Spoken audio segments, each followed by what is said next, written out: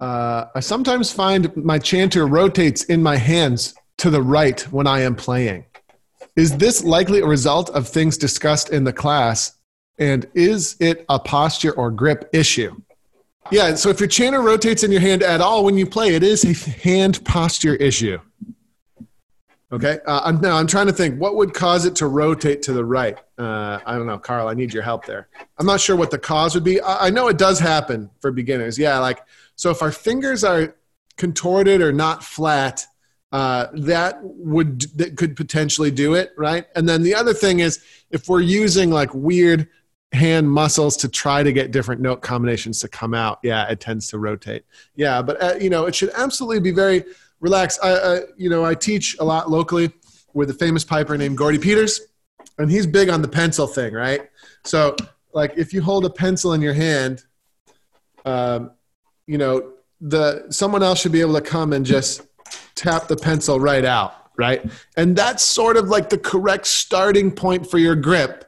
Although I sometimes think maybe slightly more grip in the long run is probably what we want. But for starters, we need to grip the chanter. We need to, it needs to be gripped so relaxed that it could easily move if it was moved. That'd be a good thing.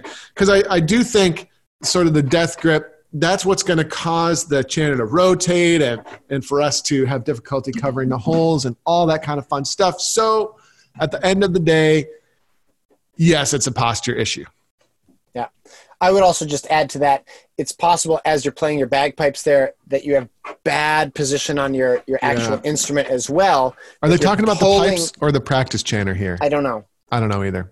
So if you're pulling in like this with your bag arm, you're pulling it towards you, you have a lot of strain on your wrist, that could definitely cause that chanter to be moving, right? If you're pushing in with your wrist here of your bag arm, that would be a big no-no and a possible cause of that on the pipes.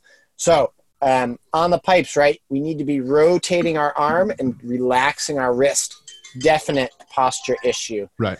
On there. So check, go through our Transition to the Pipes course, version 2, where we address those issues right at the beginning. That would be very helpful. Hey everybody, Andrew Douglas here from the Piper's Dojo, and I just want to say thanks so much for listening to today's iteration of the podcast.